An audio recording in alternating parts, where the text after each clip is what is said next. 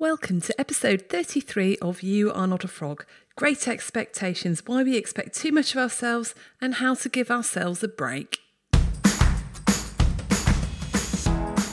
These are really difficult times. The coronavirus crisis has come upon us really quickly and it's hard to know what's going to happen, how we'll all respond and when it's going to end.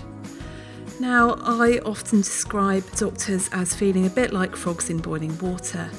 The pan has been heating up very slowly, but over the last few weeks, boy, has the pan heated up really, really quickly.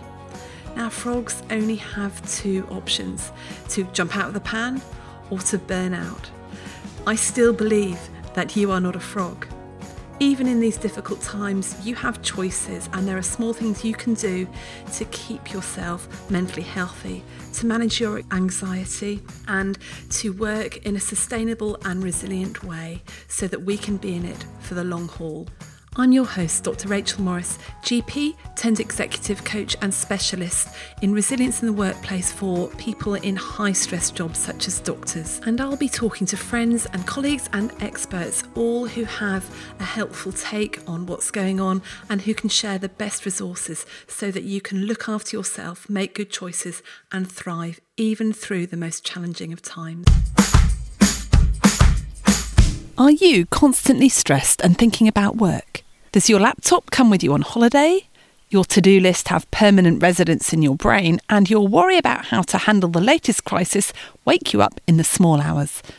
Then it's time to get your life back, and that's exactly what our brand new online course will help you do. It's a 60-minute reset for healthcare professionals to shift your mindset so you can set boundaries and limits around your work without the endless guilt that you've not done enough. It's just £27 and you can get instant access now when you go to shapestoolkit.com/getyourlifeback. We've also got CPD forms which will help you reflect on what you've learned through the podcast, which you can submit for your appraisal. So if you'd like one of those, click the link in the show notes. So today we have another special joint edition of the podcast recorded with Dr. Caroline Walker, who is the Joyful Doctor. We've also recorded a video that's on YouTube. In fact, you may have noticed that all our podcasts now are on YouTube, so you can watch it if you'd like to. So I'm really pleased to have Caroline back with me. Today we're going to be talking about managing our own expectations, great expectations. I have noticed during the coronavirus crisis, I am expecting a little bit too much of myself and particularly expecting a little bit too much of my kids, of my family, of my partners, and perhaps I just need to dampen down those expectations. I think as a doctor, I'm used to pushing myself. I'm used to thinking that I can achieve anything whenever I want to. And maybe, just maybe, this isn't quite the right time to be really pushing ourselves. So that's the topic of this podcast. Caroline and I discussed really why we think we need to be like this. It's quite an automatic reaction, isn't it? And then we think about actually how can we give ourselves a break? What is it that we can do to look after ourselves? So I hope you enjoy this episode. So welcome to another edition of the COVID Supporting Doctors podcast, myself and with Caroline Walker. Caroline, do you want to just introduce yourself? Yeah, hi Rachel. My name's Dr. Caroline Walker. I am an NHS-based psychiatrist and I work full-time as a doctor's wellbeing specialist. I founded the Joyful Doctor, which is an organisation all about the wellbeing of doctors. Great. And I'm Rachel Morris. I'm a GP, I'm an executive coach, and I created the Shapes Toolkit. And we work with professionals and doctors in high stress jobs and helping them with resilience in the workplace. And I'm host of the You Are Not a Frog podcast. So it's great to be back today. And this time we wanted to talk about expectations, because I have noticed in my conversations with lots of doctors, both inside my community, but also with some of my friends and some of my relatives, that we have really high expectations of ourselves at the moment. And a lot of us, I think, are seeing the coronavirus crisis as, yes, something that we have to endure, something we have to get through. But actually, you know, with our sort of capacity for development and for wanting to improve ourselves and wanting to make things better, we're actually seeing it perhaps as a time when we can do those things that we never got round to doing. We can do those courses or make our gardens amazing or get really, really fit or lose loads and loads of weight or do all this professional development. And been reflecting with some friends, actually had all these grand expectations, all these great expectations, and I'm so far not managed to do a single one. And is that your experience as well, talking to people? Yeah, absolutely. I mean, I work with doctors mainly, as you know, and doctors tend to have very, very high and unrealistic expectations of themselves anyway, at the best of times. But I think particularly when we go through something a bit stressful or something's changing, or our first instinct is to do more, is to be busier, is to be active, is to think, what can I do? And actually, we kind of almost need to do the opposite. We almost need to just go, oh, okay, something else has come along in my life that's going to take up some space mentally or emotionally, or, that maybe I need to actually ease back and do less. But it's a very unnatural thing for doctors. Most of us are doers, and have very, very high expectations of ourselves. That's so true. We are so geared towards action. And then myself, in any crisis, I'm like, right, how can we solve the problem? What can we do? What can I do? Yeah. And it's really odd to have this actually keep calm and do nothing. Yeah, I was listening to a GP talking yesterday, actually, and reflecting on exactly this thing. Their first instinct was to just get busy, to try and help, to try and solve the problem, to try and think, okay, how can I fill this space or do this thing or help with this? And they were talking to somebody else who was saying, actually, what they were doing, another doctor was saying, actually, I'm just going to step back and do nothing for 2 or 3 weeks and let things unfold and see what might be best to do. And it's like, that's a really alien concept to us as doctors, because we're very proactive. Yeah, we're doers, definitely. Yeah. And why is that our reaction? Is it a stress reaction, or is it a sort of God complex reaction that we're the only people that can save things? Or what is it about us? I think it's different things for different people. I think there's lots of things going on, but there are certainly common trends that I see. Okay. And I actually think a lot of it may be driven by a sort of almost like a low self-worth or a low self-esteem type underneath, that we often have as doctors, and people often find that very surprising to hear, because doctors come across as being quite confident and quite comfortable in their own skin typically, but what I find is that quite often that's a bit of a mask to cover an underlying insecurity that's like, actually, I don't feel quite good enough, or I don't feel I've got, they don't have that healthy self-esteem. So when something happens, when they get a bit stressed or a bit, it's like they try and compensate, to overcompensate, to try and, if I can do something and be useful and be busy, then I am a worthwhile. So it's very hard for doctors to do nothing, because they feel as if that's not okay. They feel as if that's not enough, that they should always be doing something. That's really interesting, that we're not enough unless we're doing something. I think that perhaps has been drilled into us from when we were really, really small. To get to med school, you had to get all these GCSE grades and then A-level grades, and and it was tough. And a lot of us find our worth in our achievements and what we've done. Exactly. And we measure whether we are good enough by how other people react to us and praise us, and by our certificates and by our qualifications. And actually, often it's rare to come across a doctor that's actually just really okay just being who they are. And I think it's why a lot of doctors struggle to leave the profession as well, because there's something so tied up in their identity of being a doctor that's so important to their sense of being good enough, being a worthy person in the world. And so when something like this comes along, particularly something like this where there is a health element to it, where it's like a call to action for doctors, it absolutely feeds that cycle of like, you must step up, this is your time. And there's a lot of that language around at the moment, isn't there? To be heroic, to battle, to step up, to come forward and meet, fulfill your duty and do all of it. And actually there's an implicit message there that it's not okay if you don't do that. That if you choose to not step up, to not do something, to not be busy right now, to not be like doing everything you possibly can to help others, that's not okay. But actually it absolutely is okay. It is okay to not be crazy busy every minute of every day. In fact, it's essential if we're going to stay well and be effective as doctors. Yeah, I completely agree. I think that's why it's so hard for the doctors that are having to self-isolate at home or shield, or maybe have been redeployed from their usual job. But actually there might have been, and I know there are lots of doctors who've been redeployed but aren't being used necessarily because they might not be as busy in their area as they were expecting to be, or something like that. And the feeling of being redundant is awful as a doctor, because actually most of us have never really experienced that before.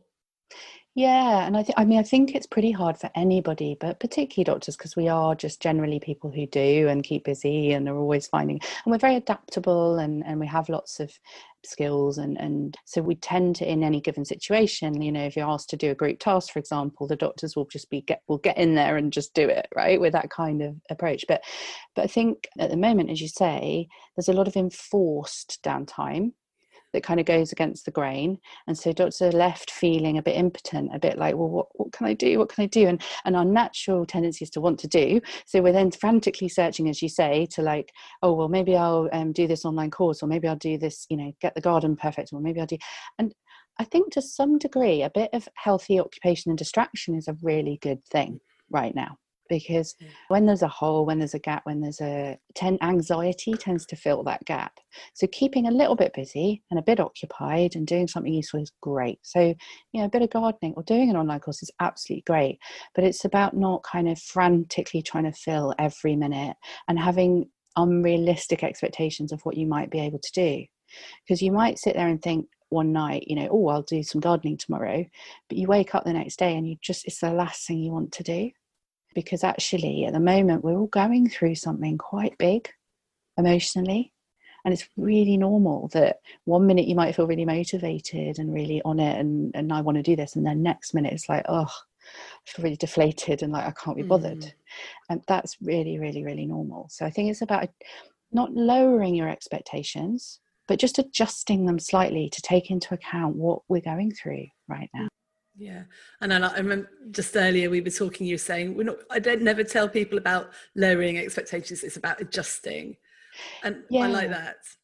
Yeah, because, well, particularly for doctors or people who have generally high and unrealistic expectations, if you talk to them about lowering their expectations, they kind of get a really visceral, like, oh no, I don't want to do that. I don't want to be like underperforming or not being as good at my job or not being as good at my parenting, or people find that really hard to get hold of. So I just talk about adjusting your expectations. So it's kind of just a sideways step. It's like, I've got a week off next week, as you know, Rachel, and I'm hoping to do some writing on my book, but I'm not kind of expecting myself to do that writing. I'm kind of saying, okay, there's a space there. I might do it, I might not. Because when it comes to next week, my brain and my emotional state might not be in the right place. So I think it's just holding it a little bit more gently, adjusting that expectation. So I might do this as opposed to I'm going to do this and then failing. It feels as if you're failing when you don't do it.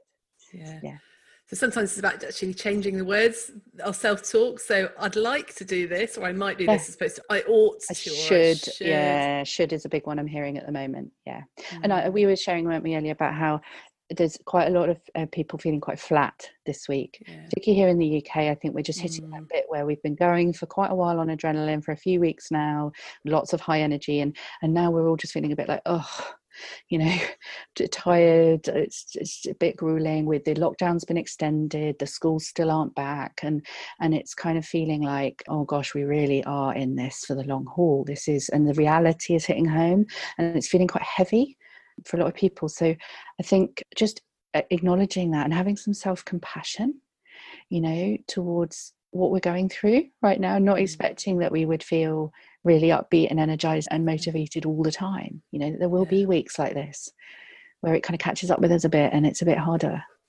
Yeah, it's interesting you talk about self-compassion, and my observation, I guess, in myself quite a lot and in others, is that doctors aren't very good at feeling their emotions and then having compassion on themselves. I guess we've been, just taught that you just have to suppress them and get on with it. I remember as a junior doctor dealing with a dreadful trauma resus in A&E, and then like 10 minutes later, right, on to the next patient, go sew up that hand, or, deal with that broken toe. And there's like no room for the emotions. I think things are probably better these days in hospitals. They're understanding about debriefing. Well, maybe the good ones are, the importance, but we have got so used to squashing our emotions that when it comes to self-compassion, we don't really know how to do that.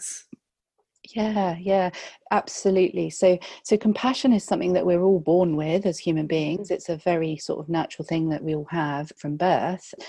And we tend to learn it. It's something called the compassion triangle, might be helpful to think about. So we tend to experience compassion in 3 different ways. So we experience it towards others. So that's the feeling you get when you see that picture of a starving child or somebody in pain in front of you, and you get this natural feeling of noticing their suffering and wanting to relieve it. That's what compassion is. It's noticing suffering and wanting to relieve it. So we all, and doctors have that in absolute spades, right? They are absolutely topped up with that compassion towards others. We're very, very good at that. We practice that all the time. We do that day by day. Another, on the compassion triangle, another aspect of compassion is compassion from others.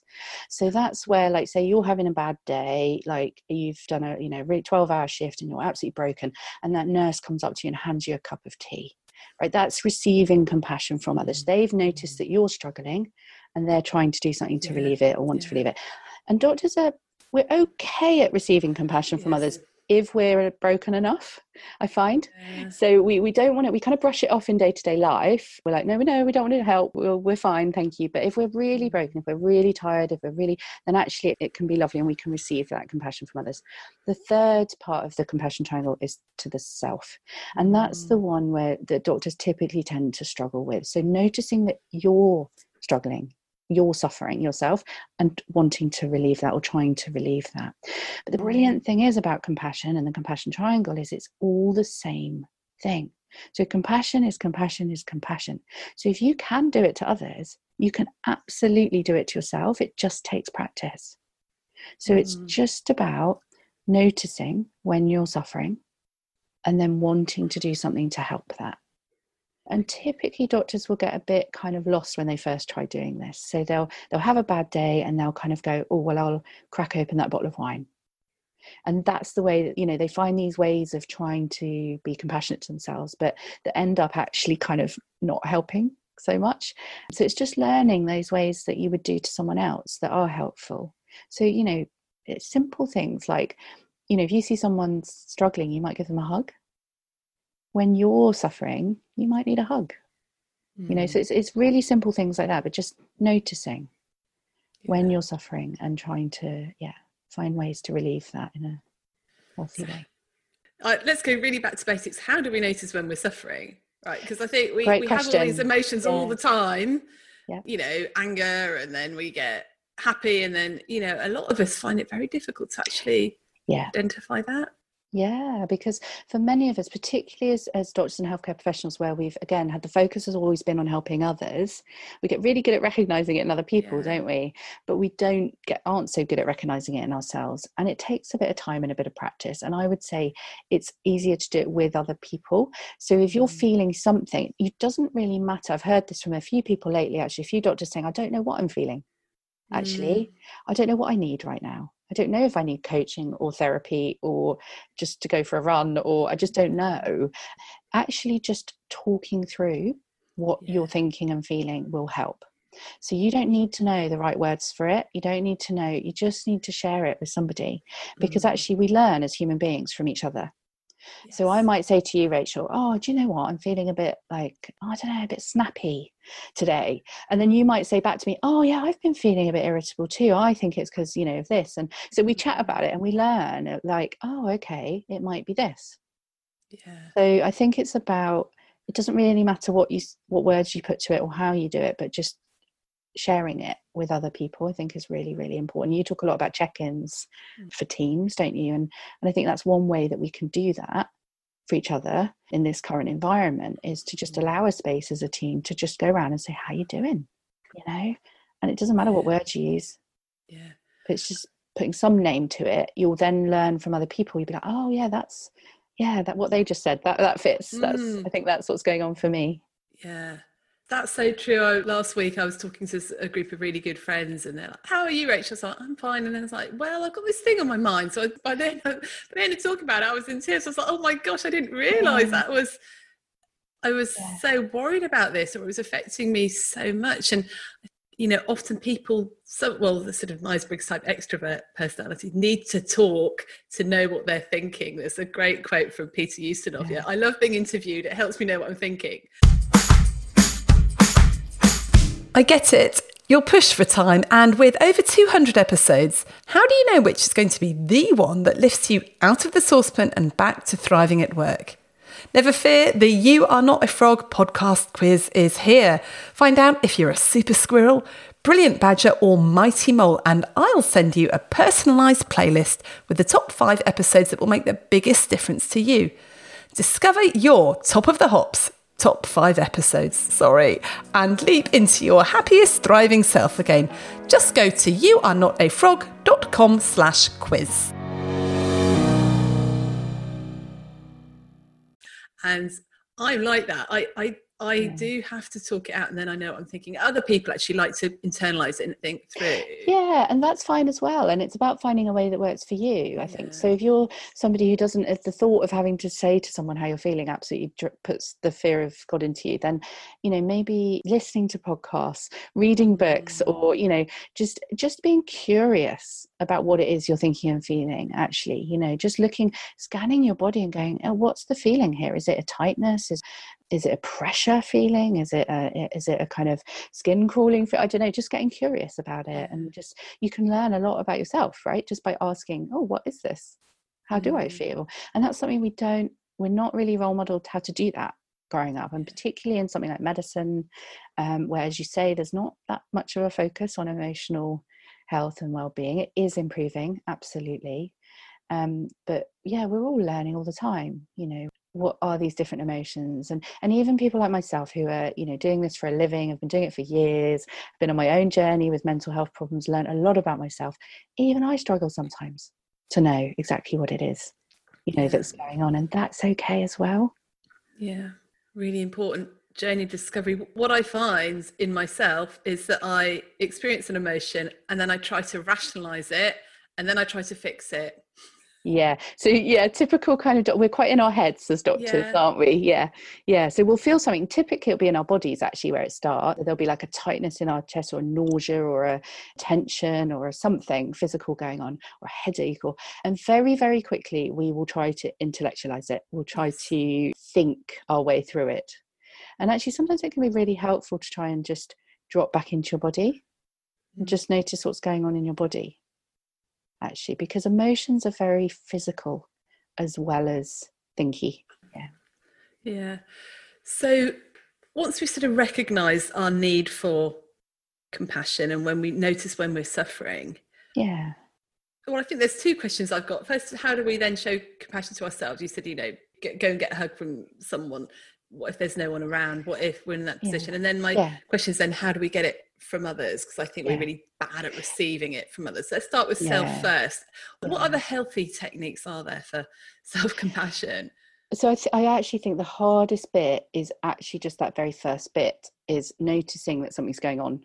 Right. So actually having that check-in. So I remember when I first had my son, I was really, really struggling with some postnatal depression and some high mood as well. And one of my health visitors kept asking me, what do you need right now? And this really stuck with me. And I wrote it on a Post-it note and put it on my wall next to my chair where I was doing a lot of my breastfeeding and stuff. And I just got into the habit of asking myself, what do I need right now?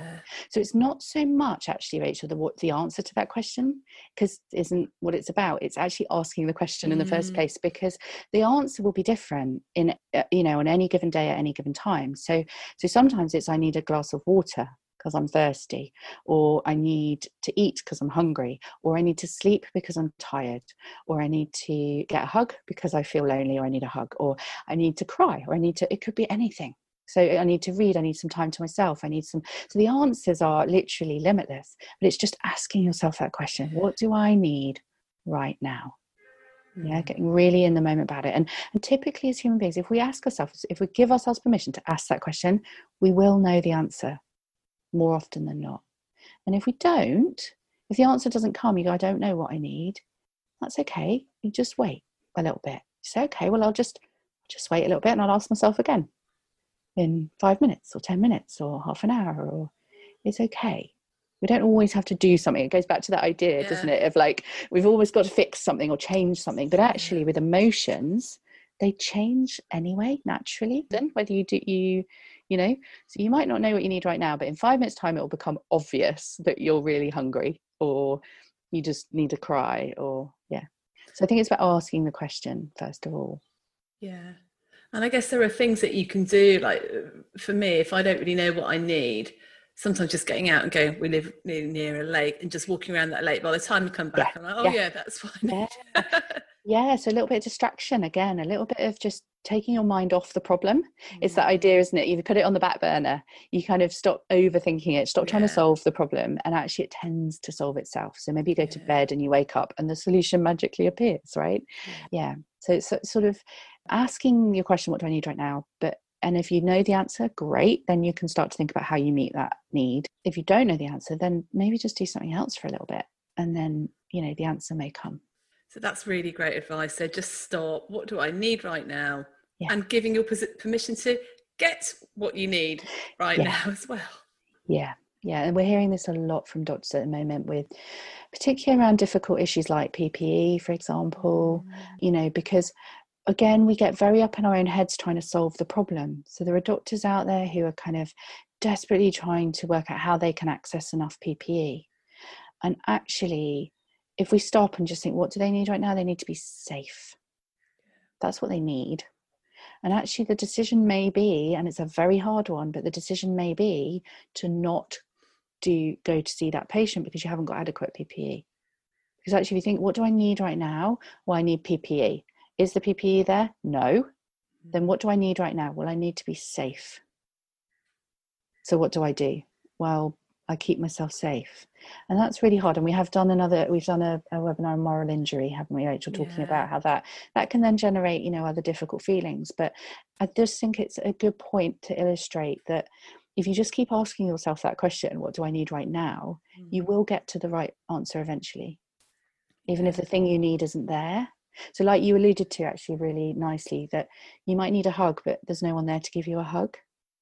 So it's like, well, how could I get that need met without there being someone there to give me a hug? And you can hug yourself. I know it sounds ridiculous, but you can actually. And because we as human beings, we love touch. We love to feel held. So actually hugging a teddy bear, or I know it sounds ridiculous, but actually it meets a little bit of that need until you can then meet it with when somebody is available. Or even doing something like, I guess, having a bath, which is very physical, isn't it? It's a very cocooning, warm, connecting with, phoning a friend. Is obviously not in the bath. Well, maybe depends what sort of friend it is. We'll start a new Zoom trend, zooming from the bath. Brilliant, I love it. You're right. It's about, what's that hug going to give me? Well, it's going to give me a sense of safety, warmth, a physical feeling. Well, how else could I get that? Maybe a hot water bottle or a bath, or absolutely. I was just thinking, actually, what's the underlying question you need to ask? So I need PPE. Why? I was thinking, to be asked why. I don't like the question why. It's too harsh. But what's that going to give me? What's the PPE going to be? It's going to make me feel safe. I need a hug. What's that going to give me? It's going to give me human connection and love. Okay. I need human connection and love. So what do I need right now? That? I need a glass of wine. Okay. What's that going to give me? That's going to give me a sense of, of relaxation and just being able to let things go a bit more. All right. That's fine to have that glass of wine, but if you're feeling that you maybe need an entire bottle of it right now to get that, what else could meet that need? Exactly. So that's a bit about compassion for ourselves. I was talking with an elderly acquaintance the other day who is an ex-GP, and he is at home self-isolating like he should be. He's sort of mid to late 70s. But he was really struggling with the fact that his 60-year-old neighbour had offered to go and get him his prescriptions for him. Okay. And he was saying, we're going, why are you struggling with that? Well, because, he's putting himself at risk and, I could just go and get it. You're like, yes, but you're nearly 80 and he would really like to do this for you. In fact, that would... He said, he's very keen to do it. I said, of course he is, because actually giving to others is a well-being factor. It makes us feel good. It's a way that he feels he can help in the coronavirus crisis. Yeah. But, you know, this person found it very difficult to accept. I think they've been a GP all their lives, and Yeah. they Always were caring for others. always the person who cared for others. So I think we Yeah. are really bad at Mm. receiving this from others, compassion, Yeah. help. I think we're not practiced at it, I would say. I think we can do it, like I said, with the compassion triangle. When you can give compassion to others, you can give it to yourself and you can receive it from others. You just need to practice, and it gets easier with practice. Like everything else, it gets easier. So, and you're spot on. That person, allowing them to help you is a gift to them, because human beings love to help other human beings. We just love it. So every time you say, oh no thank you, that's really kind, but no thank you, you're actually denying that person an opportunity to feel good about themselves and to do something useful and helpful. So although it comes from a very good place, often doctors don't find it very hard to accept help from others. It comes from a place of wanting to try to do it themselves and to not burden other people. Actually, I think we have to recognize that in doing that, we're actually not allowing that other person to be the full human being, and that they have the wonderful experience of being able to help people that we get as doctors. So as doctors, we get to help people all the time. And we know how good that feels, right? We all know, if we're honest about it, it feels amazing when somebody says to you, thank you, thank you, doctor, that was great. You made me feel so much better, or you reassured me, or thank you so much, couldn't have done that. It does feel really good. And if you can let others help you, it gives them that feeling. And it does get easier. I promise, I never used to accept help from people ever. Now, oh my goodness, it's one of the first things I try and do. If I'm struggling, I'm like, okay, who can help me with this? And I almost try and list out, well, that I could ask this person this and this person this, and they absolutely love it. And people will say if they can't do it for whatever reason. Yeah. So practically, what can doctors ask of other people at the moment? Oh, anything and everything. I mean, anything you think of. Like, we're seeing great examples, aren't we, of food being delivered to hospitals, people picking up medications and food shopping for doctors that can't get out to the shops, or, I mean, just honestly, anything and everything. Going back to that question, what do you need right now? Ask that, and then whatever that is you need, you can ask for that. So it might be a basic physical need like food and water. It might be an emotional need. It might just need, actually, would you mind if I just phoned you and just told you about my day because it was really tough? So anything, literally anything. So one thing that's in the back of my head, I know that when we sort of read a lot about self-compassion, and I've got the bit by Tara Brach about the rain therapy and stuff, and a lot of it is about recognizing and stuff, and a lot of it talks about sort of these meditative practices and mindfulness and things like that. How can mindfulness and meditation and all those sorts of things help with sort of self-compassion and adjusting expectations and all those sorts of things?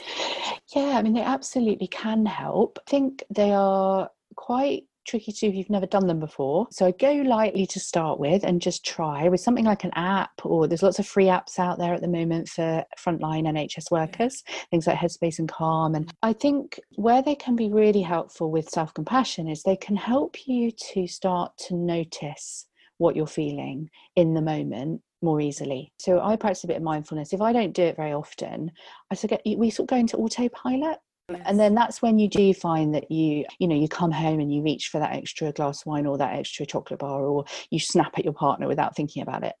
Whereas when you practice something like mindfulness or meditation on a regular basis, it is a practice. It's not like a one-off thing. When you do that, it becomes much easier to notice what you're feeling. So then you might get back after a bad day and be like, oh, crumbs. Okay, I'm actually really struggling today. That was a tough day. Okay, all right, what do I need? And so it can just give you that little bit of space, I would say, where you're more in tune with what's going on internally. And then you have a choice as to how you respond to that in a more healthy way. So I think that's the biggest way in which it can help at the moment. I mean, generally it lowers levels of anxiety. It can help you to feel more focused. But I think it's about just having more awareness, I guess, of what you're feeling and going through in a moment-to-moment basis. Yeah. I think it can also maybe help with the, when you recognize, I'm all like this, what do I need? Sometimes what I need is to calm down, and that can really help. And it never, I've been trying to do 10 minutes of mindfulness a day. I use Headspace, which I really love. It's really great.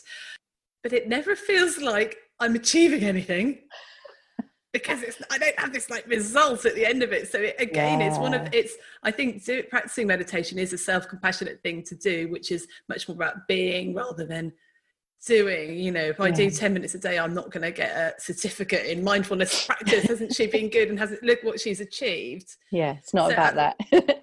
So it's not something that you achieve, but it's something that will make you feel a lot better, and actually long term you will achieve. I think you'll achieve more if you manage to sort of manage your mind, won't you?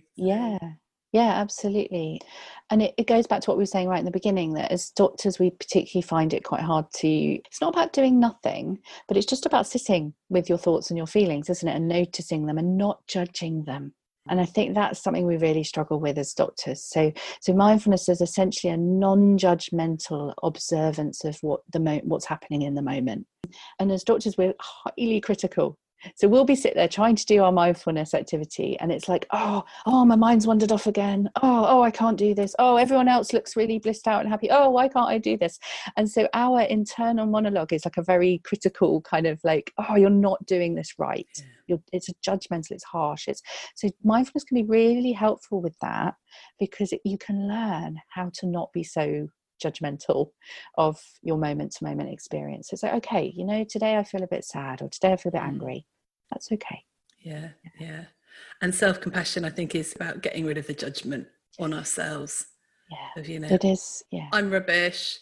I'm not coping very well. I'm a bit useless. I'm weak. Not like all those. For some reason, it's okay for patients to feel stuff. Not for us, for patients not to be coping, because they're under a lot of stress. But no, so let's get rid of that judgment about what we should or shouldn't be feeling.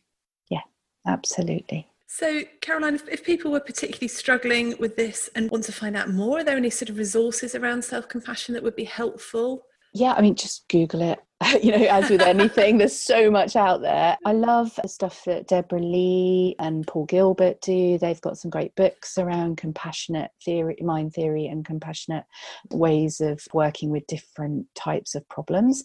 I suspect Deborah Lee's certainly done a book about the compassionate approach to trauma therapy, and I suspect some of that stuff's going to be very helpful for people in the coming weeks and months as we face more trauma through COVID-19. Google compassionate mind theory, compassion focused therapy, that sort of thing. If this interests you, there's lots and lots of stuff out there.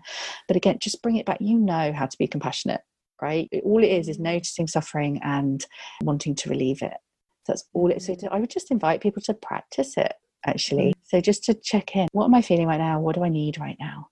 Yeah. And that's it. And every day ask yourself, what have I done to show compassion to myself today? Yeah. What do I need? Great. And so just a reminder to people, as ever, if you are struggling and you need some help, then please reach out and get it. And the Health Practitioner Programme has all sorts of resources there. You can get one-to-one help, you can access webinars, anything else on there? I mean, there's just everything. So the website is practitionerhealth.nhs.uk, and they have a fantastic COVID wellbeing resource page. There's a wonderful calendar on there now where you can see all the different daily things that are going on. There's mindfulness classes for free. There's drop-in common rooms where doctors can just drop in and show compassion to one another and just share what's going on. There's also I just want to highlight the National Frontline Workers Support Line that you can call any day, 7 a.m. to 11 p.m. And the number is on the Practitioner Health website. There's also a 24-hour text line. You can text Frontline to 85258. 85258, just writing that down. And of course, reach out to your own networks, and many, I know, hospitals and departments are putting on their own wellbeing stuff. Lots of you are in Facebook groups, communities. Do reach out to us if you'd like to get in touch. We'll put all our details in the show notes. Yep, please do. So Caroline, thank you so much. That was really helpful. My pleasure. And we'll see you again for the next episode. Yeah, look forward to it. Okay, thank you. Bye. Bye. Thanks for listening. If you've enjoyed this episode, then please share it with your friends and colleagues. Please subscribe to my You Are Not a Frog email list and subscribe to the podcast. And if you have enjoyed it, then please leave me a rating wherever you listen to your podcasts. So keep well, everyone. You're doing a great job. You got this.